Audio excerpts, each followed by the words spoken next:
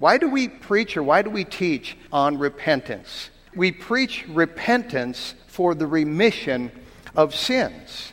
Repentance is mentioned actually 105 times in the Old Testament and in the New Testament, mostly in the New Testament. It's alluded to many more times, and we need a lesson on what repentance is, what it isn't, what it does, what it doesn't do, because there's a lot of misinformation out there. And those of you who've been saved any length of time, there's some inside information about what's going on even in our camp and in our circles and in churches much like this with the doctrine of repentance.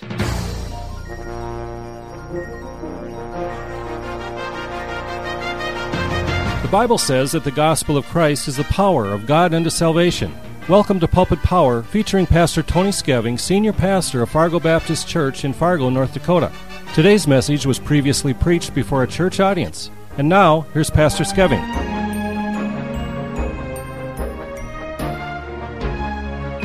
Let's take our Bibles, please, and turn to the Gospel of Luke. Luke chapter 24. There was a man by the name of John who bought a parrot. He brought it home all excited, only to find out the parrot was rude and obnoxious and used profanity. And he did everything he could to straighten this parrot out. But the parrot would feign or pretend that he was repentant and go right back to his obnoxious ways. John kept warning him. Parrot kept pretending he was repentant and going back to his obnoxious ways, being rude. And finally, one day, the parrot just let out this profanity-laced, obscene thing that he said to John. And John said, "That's it." He grabbed him and he put him in the freezer, and he shut the door, and there's clattering there inside the freezer and all this squawking. And finally, there was this yikes, and then the squawking stopped. And John thought, uh-oh, maybe I hurt him. So he went inside, and the parrot flew out into his arms, just repentant and saying, "Thank you for letting me out." And John said, "Have you learned your lesson?" And the parrot said, "Yes, I repent this time." John said, "Well, that's good." The parrot said, "I just got to ask you one thing. What did that turkey in there do?" I got to wonder if that was true repentance, don't you? Well, we're talking about repentance, and we talked about it before. We're going to finish up what we started last time. And here in Luke chapter 24, beginning in verse number 46, Christ is talking, and he said unto them, "Thus it is written, and thus it behooved Christ to suffer, and to rise from the dead the third day, and that repentance and remission of sins should be preached in his name among all nations, beginning at Jerusalem. And ye are witnesses of these things. And behold, I send the promise of my Father upon you, but tarry in the city of Jerusalem until ye be endued with power from on high." And he led them out as far as to Bethany, and he lifted up his hands and blessed them. And it came to pass, while he blessed them, he was parted from them and carried up into heaven. I draw your attention back to verse number 47, where it says, "And that repentance and remission of sins should be preached in his name among all nations, beginning at Jerusalem." Notice these words, "and that repentance and remission of sins should be preached." We preach repentance for the remission of sins. Why do we preach or why do we teach on repentance? Well, repentance is mentioned actually 105 times in the Old Testament and in the New Testament, mostly in the New Testament. It's alluded to many more times, and we need a lesson on what repentance is, what it isn't, what it does, what it doesn't do, because there's a lot of misinformation out there. And those of you who've been saved any length of time, there's some inside information about what's going on even in our camp and in our circles and in churches much like this with the doctrine of repentance. And repentance has been made something that is not mentioned when it comes to witnessing. And as a result, we have very shallow soul winning, if I might call it that. We have very shallow results. We have professions of faith being made, but no fruit. Where is the fruit? Where is the evidence of a life that's been changed? I think the missing ingredient is repentance. There are many who will talk about faith. Put your faith in Christ. Faith, faith, faith. And I'm all for faith. But they'll say, don't mention repentance. There's a reason for that. It's a carnal one.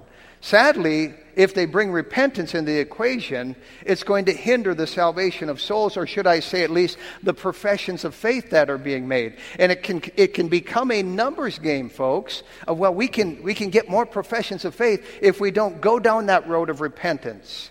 Well, folks, you can't just preach faith without repentance. I've called them many times the Siamese twins of salvation, or twin sisters, if you will. And they're mentioned together in many places. In Acts 20 and verse 21, it speaks of testifying both to the Jews and also to the Greeks, repentance toward God and faith toward our Lord Jesus Christ. Paul here is talking about the gospel he's preached for so many years. He's wrapping up his final missionary journey. He's heading back to Jerusalem. He stops off in Ephesus. He gathers some preachers from that region together, and he talks about the message he's been preaching for years now. And notice what it entails. He testified to everybody repentance toward God and faith toward our Lord Jesus Christ. Twin sisters of salvation. We read this over in Hebrews 6 and verse 1. Paul speaks of not laying again the foundation of, notice, repentance from dead works and of faith toward God. He's saying, we've talked about that already. We're not going to get into it again, and we're going to move on to something else. But he mentions the two things that bring about salvation, repentance and faith. Now, back here in our text, we find Luke chapter 24, what is actually another way of the Great Commission being given. Not as famous as Matthew 28 or maybe Acts 1:8, but this is the Great Commission that Christ gives just before he ascends up to heaven. And notice what he mentions in verse 47. He says, "And that repentance and remission of sins should be preached in his name among all nations, beginning at Jerusalem." Our Savior preached repentance, didn't he? He told us to preach repentance because he promoted it himself. We read earlier in Luke chapter 13 and verse 3 where he said, "I tell you nay, but except ye repent, ye shall all likewise perish." This business of repenting is so important that without it, a person will die lost, go out into a Christless eternity, go to hell forever. He says, "Nay, but except you repent, ye shall all likewise perish." And then Peter later on would add this. In Acts 3 and in verse 19, he told that crowd, "Repent ye therefore, and be converted, that your sins may be blotted out." That's what people need. Forgiveness, sins blotted out, but it comes about as a result of repentance. And he also tied it to conversion. "Repent ye therefore, and be converted." He's talking about being saved there, being what Christ called born again. And he brings repentance into it. And he says, "Repent ye therefore, and be converted." And you know what? 30 years later, Peter hadn't changed his message any. As an elderly man in his 60s, later on as he's writing his last epistle in 2 Peter 3:9, he says, "The Lord is not willing that any should perish, but that all should come to repentance." The Lord's not willing that any should go to hell, but that all should come to repentance. He's talking about how we get saved here and avoid hell. Now, what is repentance? We've talked about this many times. Many of you could stand behind this pulpit and say what I'm about to say. Repentance is a change of mind. Repentance comes from a Greek word made up of two parts, and it's metanoeo. And we've said this many times. Meta just simply means a change or a transformation. And we use that expression as we talk about a caterpillar becoming a butterfly. It's a metamorphosis. It's a change. Noeo, the last part of the equation here, we can tie that pretty close to the word knowledge, can't we? Noeo, our thinking, our knowledge, our mind. Together, metanoeo simply means a change of mind. And so to repent simply means to change our mind, and it results in a change of our thinking and in a change of our reasoning. Didn't you reason different after you got saved? I sure did. Everything looked different. It results in a change of our reasoning, a change of our heart, and a change of our action. It's just all boom, boom, boom, like dominoes. It just affects the one next to it. It's a change of mind that results in a change of action. We find the Apostle Paul in Acts chapter 14 say these words in verse 15. He said, "We preach unto you that ye should turn from these vanities unto the living God, which made heaven." Now, keep in mind he's talking to heathen people. He's trying to put it in as basic words as possible. And he's saying to them, "We preach unto you that ye should turn from these vanities." That's what repentance is. It's a change of mind about an idol or a vanity or anything that we would put ahead of God, anything that is contrary to the Word of God. And Paul said, this is what we preach to you.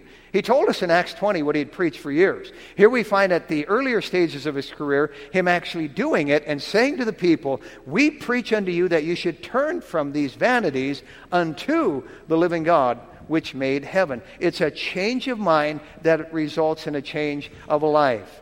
We studied this recently in 1 Thessalonians 1:9. Paul speaks to those folks at Thessalonica of how they had turned to God from idols to serve the living and true God. Notice again that turning. That's what repentance is. It's a turning over of your mind, if you will, a change of your mind, and it results in a different life. And he said in this case, how ye turn to God from idols. And we always think of idols as, totem poles and walla walla, bowing down before them and all that kind of thing. But an idol is simply anything that I put ahead of God or you put ahead of God. And it puts God on the back burner. And so it could be a number of different things here. Now, repentance is not, I'll repeat, repentance is not a promise to ever sin again. I'll never sin again. You can't promise that. None of us can. In fact, it says over in 1 John, if we say we have no sin, we're a liar, and the truth is not in us. So it's not a promise to never sin again. There are some who try to put words in our mouth, and they muddy the waters with these outrageous definitions. It's not a promise to never sin again, and it's not even a covering of all the bases before we can get saved. Well, I'll never do this again. I got to stop doing this. I got to do it. You're going to miss one. You'll definitely miss one. There's no way you can cover all the bases, because after you make a profession of faith, you go, I forgot that one. It's not that at all. But I'll tell you one thing that I have noticed, and biblically speaking, as well of even over 30 years of preaching, I've noticed there's often one thing or one roadblock. There's other issues, but there's normally this one obstacle that's really the thing that comes to mind. It might be the last thing to fall. It's some god, it's some idol, it's something that'll come to mind that will be the final thing to where you go, all right, I know what I need to do about this. And I think God purposely puts examples in the Bible of folks who come to terms with some issue in order to get saved. For example, what are people going to think? There are a lot of folks, that is the last thing to fall when they consider getting saved, when they're being dealt with. With some folks that looms there, and it's kind of like, whoa, if I do this, it means this, that, and the other thing, and what are people going to think? We read over in Proverbs 29:25 that the fear of man bringeth a snare. And a lot of folks have been snared right there. They have gone no further than that. I just am not willing to deal with what folks are going to think. And it's the fear of man that bringeth a snare. We find over in Revelation 21:8, it says, but the fearful and unbelieving, and the abominable, and murderers, and whoremongers, and sorcerers, and idolaters, and all liars shall have their part in the lake which burneth with fire and brimstone. Notice just what are people going to think. It hamstrings a lot of folks. I think of Nicodemus. Why did he sneak out to Jesus by night in John chapter 3? He was deathly afraid of what his cronies would think of him if they knew he was going to talk to this humble carpenter from Nazareth. The fear of man bringeth a snare. And then there are other things that are that roadblock. Especially in the day and age in which we live in. Sexual immorality. Some relationship that somebody should not be in. I think of the woman at the well. In John chapter 4, Christ shows up in Samaria. She shows up in the heat of the day to get water. Not the time that women normally came to the well to draw. But she had this sordid past and even this steamy present. And so she's there, and they start talking about various things, and she starts getting a little bit under conviction and turns the conversation over to religion. You say in Jerusalem's a place to worship, and we say it's this mountain, and what do you think? And Christ just ignores the question. He says, go call your husband. Now, where'd that come from? Well, he knew exactly her past. And she goes, I don't have a husband. He said, you're right. You've had several, and you're living with a guy right now. She goes, and she goes, I perceive you're a prophet. He dealt with her sin. He pointed out her sin. He cut to the chase. He wasn't going to chase that rabbit of religion. She had a need here, and it was salvation, and she wanted to talk religion, and he wanted to talk repentance. Repentance. Sometimes it's immorality. Sometimes it's a false religion. Boy, that was it for me. That was it for the guy over in John 9 who was born blind, and he got saved ultimately, but his parents didn't. Remember that story? They said, he's of age, ask him, and they were scared to death of getting booted out of the synagogue, losing their religion. Well, that guy wasn't. Their son got saved, he lost his religion, and he went to heaven. And on that note, let me just mention this one. Sometimes it's family ties. That guy took his stand. His family went that direction, he went this direction. I can understand that. And maybe you can understand that. You know, Jesus had this to say over in Matthew 10 and in verse 36. A man's foes shall be they of his own household. He that loveth father or mother more than me is not worthy of me. That's pretty harsh, isn't it? That's pretty tough talk. But it really speaks of the depth of the commitment when we get truly saved. And the reason for involving repentance. Sometimes it's family ties. Sometimes it's greed or materialism or, I want to get saved. God might make me a preacher and I want to make a lot of money. I got big aspirations. I think of Zacchaeus. That didn't stop him from getting saved though, did it? Thank God for that. But some folks, it really does. I think of another reason that somebody might not get saved, and that's position. I think of Paul there. He had all this breeding and upbringing, and he was a rising star in Judaism. And it meant money, and it meant power, and it meant position. And it might have stopped him for some time from really taking that plunge. I think of Simon the sorcerer. He had a sway over the people. He had power over them, if you will, position. And that probably kept him from salvation for the time. I think of self-righteousness. With some, that might be the last thing to fall. Boy, they're just such a good person. You know, they used to say of my mother, oh, she'll pass a satellite on her way to heaven, and she had never been saved. And that can make a person very self-righteous. And I think of the rich young ruler who said, all these things have I observed from my youth on up. And Christ pointed out to him his hypocrisy, his self-righteousness, his covetousness, and the man went away sad. There's his roadblock, and he turns around. He doesn't get saved. As far as we know. You know, self-righteousness sends a number of people to hell. We find in Luke chapter 18 a story of a Pharisee and a tax collector going into the temple. And the self-righteous Pharisee, he stands there and he tells God how good he is. The publican simply says, have mercy upon me, a sinner. And he gets saved. You know, some folks, that roadblock actually is a work salvation itself. There are some who just refuse to give up trying to work their way to God. I remember working part-time in the early days of this church and witnessing to my boss and giving him all the verses about salvation being free. It's not of works, it's for by grace you're saved and all this. And he heard it all out very politely. And when I was done speaking, we're sitting in the van together and he said, I still think you got to do something for it. He just wouldn't let go of it. That can be the thing that'll hamstring people. That can be that final roadblock. That thing of works. We read it a moment ago. In Hebrews 6:1 it says, not laying again the foundation of repentance from dead works and of faith toward God. Trying to work your way to heaven's a dead end. Dead works, it's called in the Bible. And that's where my mother struggled until about a month and a half before she died. And finally, the scales fell off. The very thing she needed to repent of was her works.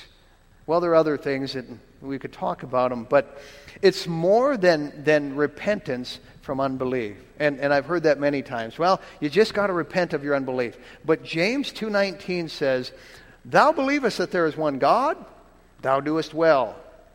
The devils also believe and tremble. So you believe there's one God? Great. But the devil even knows that. The demons even know that much here. Now, we also find a number of examples in the Bible of those who weren't willing to repent. Not just the rich young ruler, but guys like that wicked king, Herod Agrippa. Paul witnessed to him. We read it in Acts 26:28. Then Agrippa said unto Paul, almost thou persuadest me to be a Christian. Almost, but not altogether. And then there was sinful Felix, the Roman governor, And he had this incestuous relationship going with a gal by the name of Drusilla, and Paul preached to them. We read about it in Acts chapter 24 and verse 25. And as Paul reasoned of righteousness, temperance, and judgment to come, Felix trembled and answered, "Go thy way for this time." He trembled. There's conviction.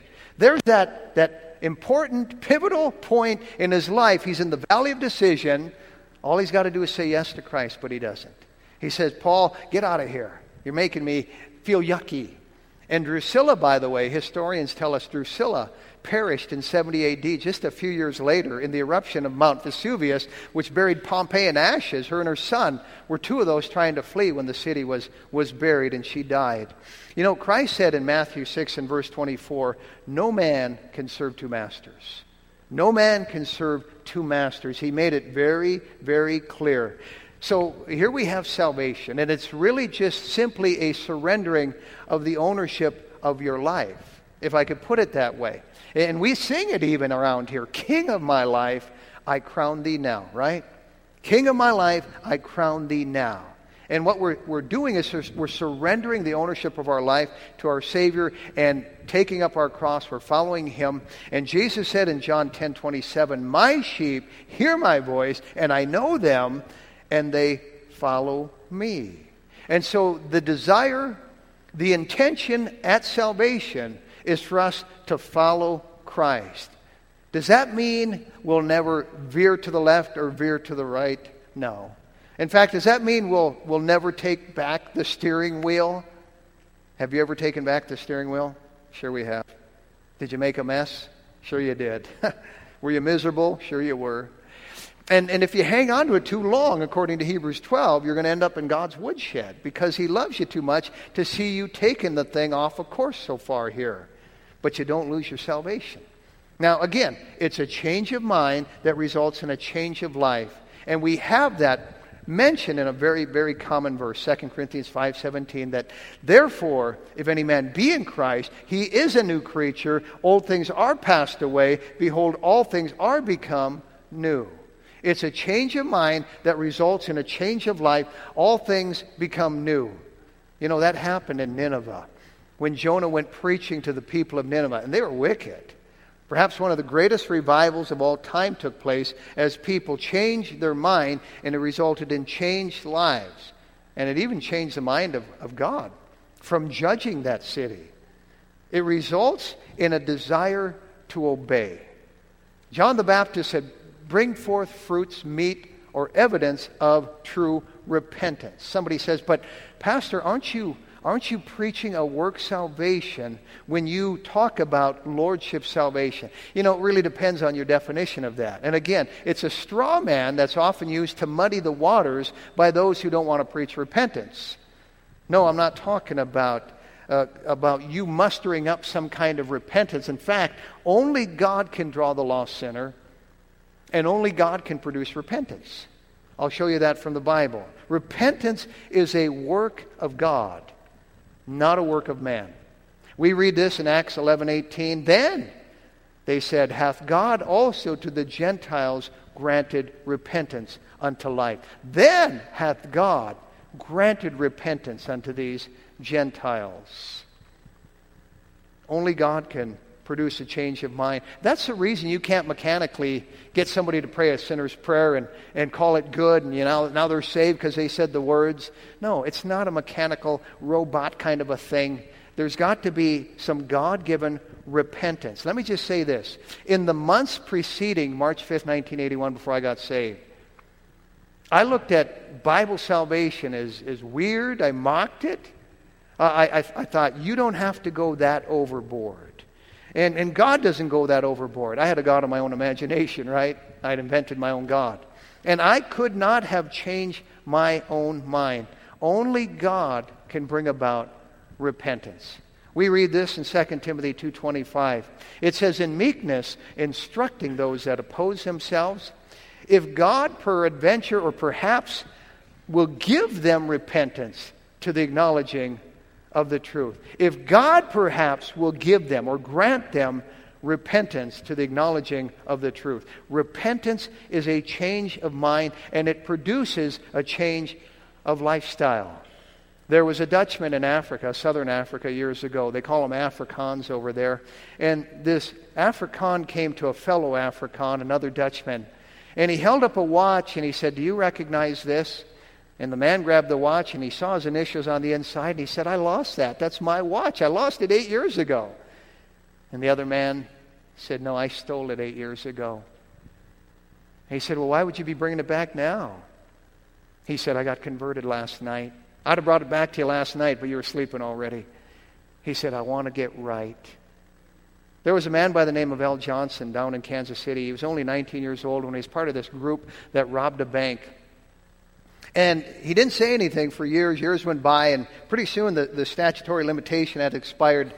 But he got saved. Al Johnson got saved, and he still went to the authorities, and they couldn't prosecute him at that point. But he said, "I got converted, and I want to pay back every dime of it." And he worked for years making restitution for that. It's a change of mind that brings about a change of life. Now, someone says, "But isn't repentance the same as faith? Aren't they the same thing?" Well, look again carefully at this verse behind me. Acts 20:21 says, "Testifying both to the Jews and also to the Greeks, repentance toward God and faith toward our Lord Jesus Christ." It makes an obvious distinction here, doesn't it? We're talking about two different things. Repentance toward God and faith toward our Lord Jesus Christ. And both of them are necessary. You cannot leave repentance out of the equation and expect salvation. And that's why Christ said, "Except you repent, you shall all likewise perish." Somebody says, "But isn't this preaching of repentance kind of a new thing? Kind of in the last several decades?" No, it's just the opposite. Actually, there's always been the preaching of repentance. In fact, Noah Webster, who used the Bible to actually give the definition of words, said this way back in 1828, and I quote, he says, "Real penitence," now he's describing repentance, "it's real penitence, sorrow, or deep contrition for sin, as an offense and dishonor to God, a violation of His holy law." They were saying that years ago. And then B.H. Carroll preached this in a sermon way back in 1889. He said, "The preacher who leaves out repentance commits as grave a sin as the one who leaves out faith. That preacher must preach repentance just as often and with as much emphasis and to as many people as he preaches faith. To omit repentance, to ignore it, to depreciate it, is rebellion and treason." And I quote, and then he said this. He said, "Many preachers are downplaying and redefining repentance for their own glory to count a greater number of," quote, "converts." It's not something we're saying now. They were saying this back in the 1800s. This was going on back in the 1800s. This getting rid of the repentance thing to boost the numbers. This easy prayerism crowd. And I love them, but I got to be honest here. They're whitewashing the sepulchres of men like this, of Spurgeon and others, and saying, "Oh, we believe like them." No, Spurgeon and others preach repentance. By the way, they'll bring John R. Rice and Lester Roloff into their camp, but both Rice and Roloff preach strong repentance. Exactly what I'm talking about here. So, they're not in that camp. Now, I need to hasten to say that I don't advocate the Puritan form of repentance. And you say, "Well, what's that? Who are the Puritans?" Puritans go back to the 16th and the 17th century, and they were a group of people who wanted to purify the Church of England, the Anglican Church or the Episcopal Church. They were trying to purify the Church of England from its Catholic practices, and the Puritans had the mindset that you could not be saved if you're carnal as a, quote, Christian. And you've heard that. No such thing as a carnal Christian. You couldn't be saved. Well, we've already looked at verses that speak of brethren being carnal and so on. I believe a Christian can backslide. Have you experienced that firsthand, or am I the only one? Okay.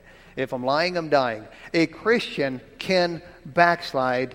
I know that firsthand. You know that firsthand. The Apostle Paul struggled with that firsthand. Paul said in Romans 7:18, "For I know that in me, that is in my flesh, dwelleth no good thing. For to will is present with me, but how to perform that which is good I find not." He struggled with that. So to require that a sinner make Christ Lord of every area of his life permanently before he can genuinely get saved is impossible. It is the worst form of works. It's a work. It's a dangerous doctrine. And it also puts the emphasis on the salvation experience that the person will keep reliving over and over again in their mind. Rather than the shed blood of Christ, they're trying to make sure they cross their T's and they dotted their I's. And it results in this continual examination of this experience. Many of you have heard of H.A. Ironside. He died before I was born. He actually was a great preacher from the early 1900s.